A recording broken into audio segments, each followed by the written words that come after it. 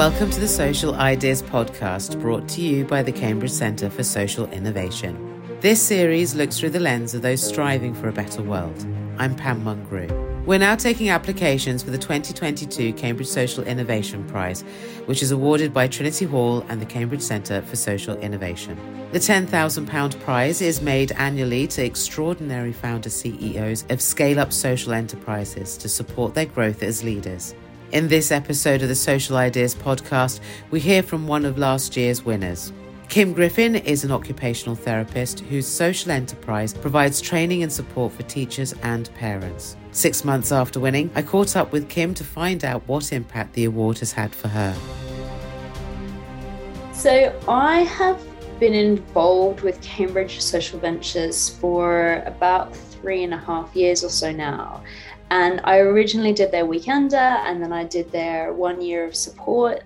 And my mentor from that, Karen Anderson, actually suggested that I apply for the bigger award this year because she's seen me progress all the way through and felt that I was sort of ready to put that application in. So that was, for me, that was sort of my motivator or my push, let's say, to apply was more just sort of Karen saying, no, I think you should apply. And I'm really glad I did. I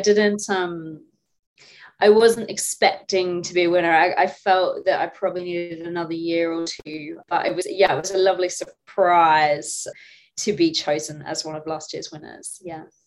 So before we carry on talking about the prize and how it's impacted you, let's sort of go back a moment and talk a bit more about your social enterprise, Griffin OT.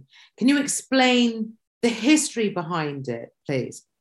So for me, I was working in private practice as an occupational therapist, and I was seeing the children who are fortunate enough to have parents who can pay $70, $100 per hour, not dollars, sorry.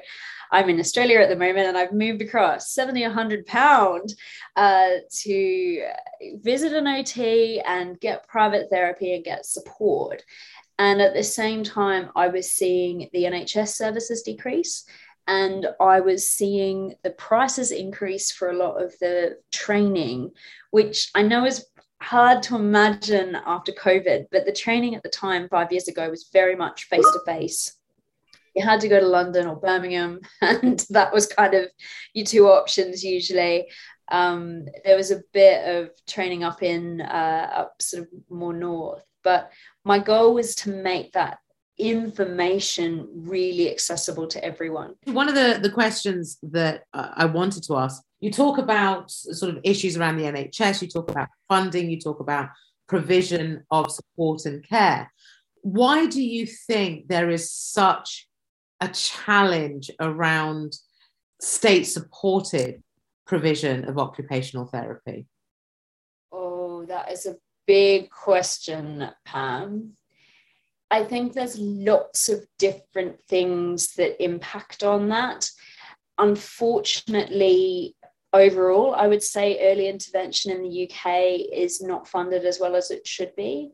Something like even the Sure Start program, which was got rid of, and then the new government has, I forget what they've called it, but it is Sure Start. They pretty much have brought it back.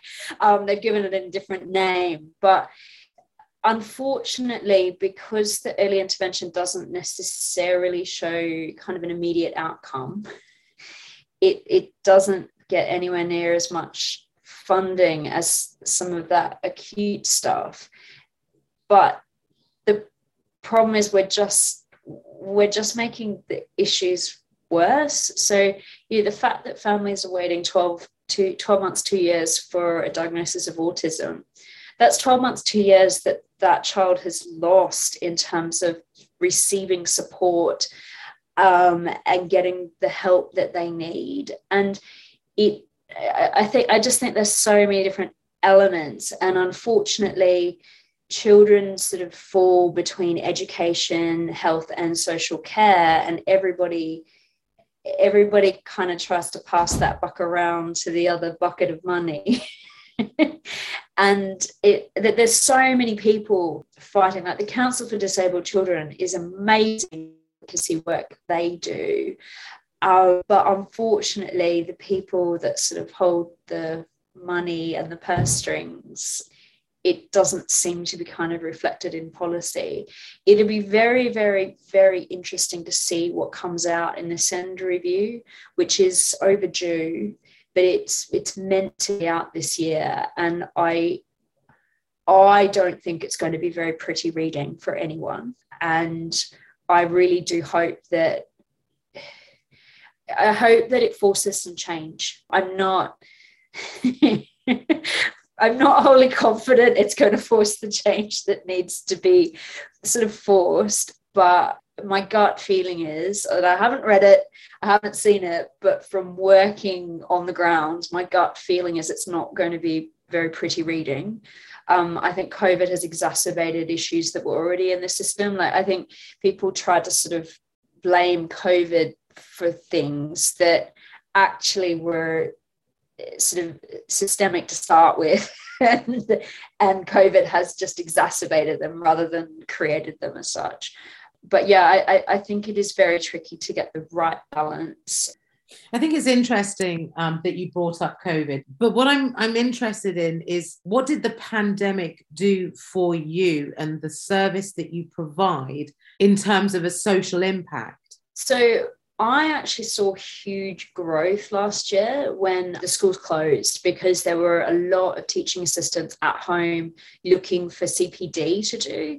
So I was ready to go. I kind of, my business was perfectly placed for COVID as such. I didn't have to make any changes. I just had all these people kind of going, oh, we've got time.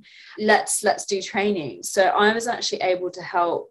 I mean, I had 10x growth last year. So I was able to help 10 times more people than I did the year before. And that's because a lot of my growth is word of mouth. It's also meant that people are talking to other people, and that will continue post the pandemic. But I was able to provide some online sort of I did like little fun motor videos and stuff for parents and that to use at home as well. Yeah, so for me being online already, COVID was not necessarily helpful, but I was ready to help because I was already online. And it's like a lot of other places have moved online now because of COVID, but I had that head start to be able to help because I already had the content there. How then do you take what you do online and make it accessible for parents who are not in a position perhaps to go private for healthcare, who their child's education and SEN needs have been greatly impacted by COVID? How do you then make that affordable? So I personally index my pricing to the national minimum wage. So I try to make, unfortunately, I can't provide the content for free. I'd love to provide the content for free, but it is not free. Like, having online platform, having online training, my time, it can't be free at the point of service and at the moment. I'd love in the future for it to be sort of more funded by schools and being able to then put that support out to the families. So with all your knowledge, your experience with Griffin OT and your plans for the future, how is the Cambridge Social Innovation Prize, which is £10,000 per winner, helping you? So my main proportion of the funding is going towards starting my PhD and the fees for that. And I've also used a little bit to have some expert consulting from someone that my business advisor at Cambridge, Mark, suggested. And we did a complete reframe of the messaging within the business. And I also had some of it to finish off the academic support I was having for a little piece of research I was doing on my fine motor program. So I've used a lot of it to improve, I suppose, my research understanding and that sort of piece, because it had to be spent on personal professional development was the goal for the award. So that's sort of where I've gone with it. And I've also been accessing Mark Godson from Cambridge Social Ventures, and I've been meeting with him at least pretty much monthly, and he's been a great source of help in terms of helping me reframe my sales and marketing, actually, to just pull that in. And what I need to do is reach an even bigger audience, and I need to make some changes in order to make that happen. So Mark is helping me out with it's not very sexy, but it's kind of, I'm doing back-end admin at the moment. It's really not sexy, but it really needs to be done. So I love doing content creation, and I've just finished writing my second book, and I've really enjoyed the last week because I've been writing in content creation, but I need to pull my head in and do the back end sort of sales marketing, get it out there, because there's no point in having something that nobody's aware of. So yeah, increasing awareness is my goal for 2022. So as you said, the prize is £10,000 for personal and professional development. Is that sort of empowering to you? It is such a rare opportunity to have that funding just purely to spend on professional development. And it was a really interesting process for me to sit down and really think about kind of what did I want to invest that in? What did I want to invest for myself to sort of make that difference going forward? So because I really want to support longer term policy change, for me, focusing it more on doing the PhD, I felt was a way to enhance my skills in order to be able to do that. And I would just want to mention Graham Ross Russell at the moment, because he's the one that has made the award possible, and a huge thank you to him for that. So obviously the application is now open for the next round of potential winners. What would you say to those people who are sitting there thinking, should I? Shouldn't I? Am I worth it? Is my social enterprise worth it? I mean, I definitely think read the criteria of what they're looking for, because they are looking for someone that has been, I think it's 5 years, something like that. They're not looking for new ventures. They're looking for people that have got a bit of established business there.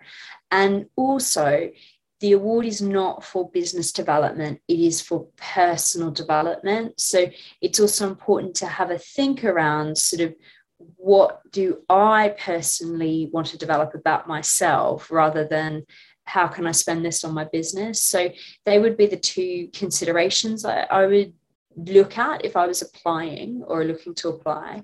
And if you are really keen to get that opportunity to spend it on professional development, and you have been operating for a little while, then definitely go for it, would be my advice. There's always that nagging voice in the back of your head that it's not quite right, but you'll never know if you don't try. And I find doing award applications can be helpful to really reflect and think on what you're doing anyway. So I just applied for the Women in Innovation Award, Innovate UK one, and I didn't even get an interview. But actually, I found the process of doing the application really helpful, because I tried to do one 2 years ago. So I was really excited that I kind of felt like I knew how to answer the questions. And secondly, it really made me think about how I can fit what I'm doing into 200 words and 500 words, and sort of really be succinct and doing that reflection, which I wouldn't normally have done. I just sort of kept my head in the business and kept going. So one helpful thing I think about the award applications is they do make you do that piece of reflection as well, which can be helpful learning for yourself too. That was Kim Griffin, social entrepreneur and one of the 2021 Cambridge Social Innovation Prize winners. Applications are now open, but please note you must be the founder CEO of a UK-based social enterprise. You can find out more by searching for the Cambridge Social Innovation Prize and the Cambridge Centre for Social Innovation.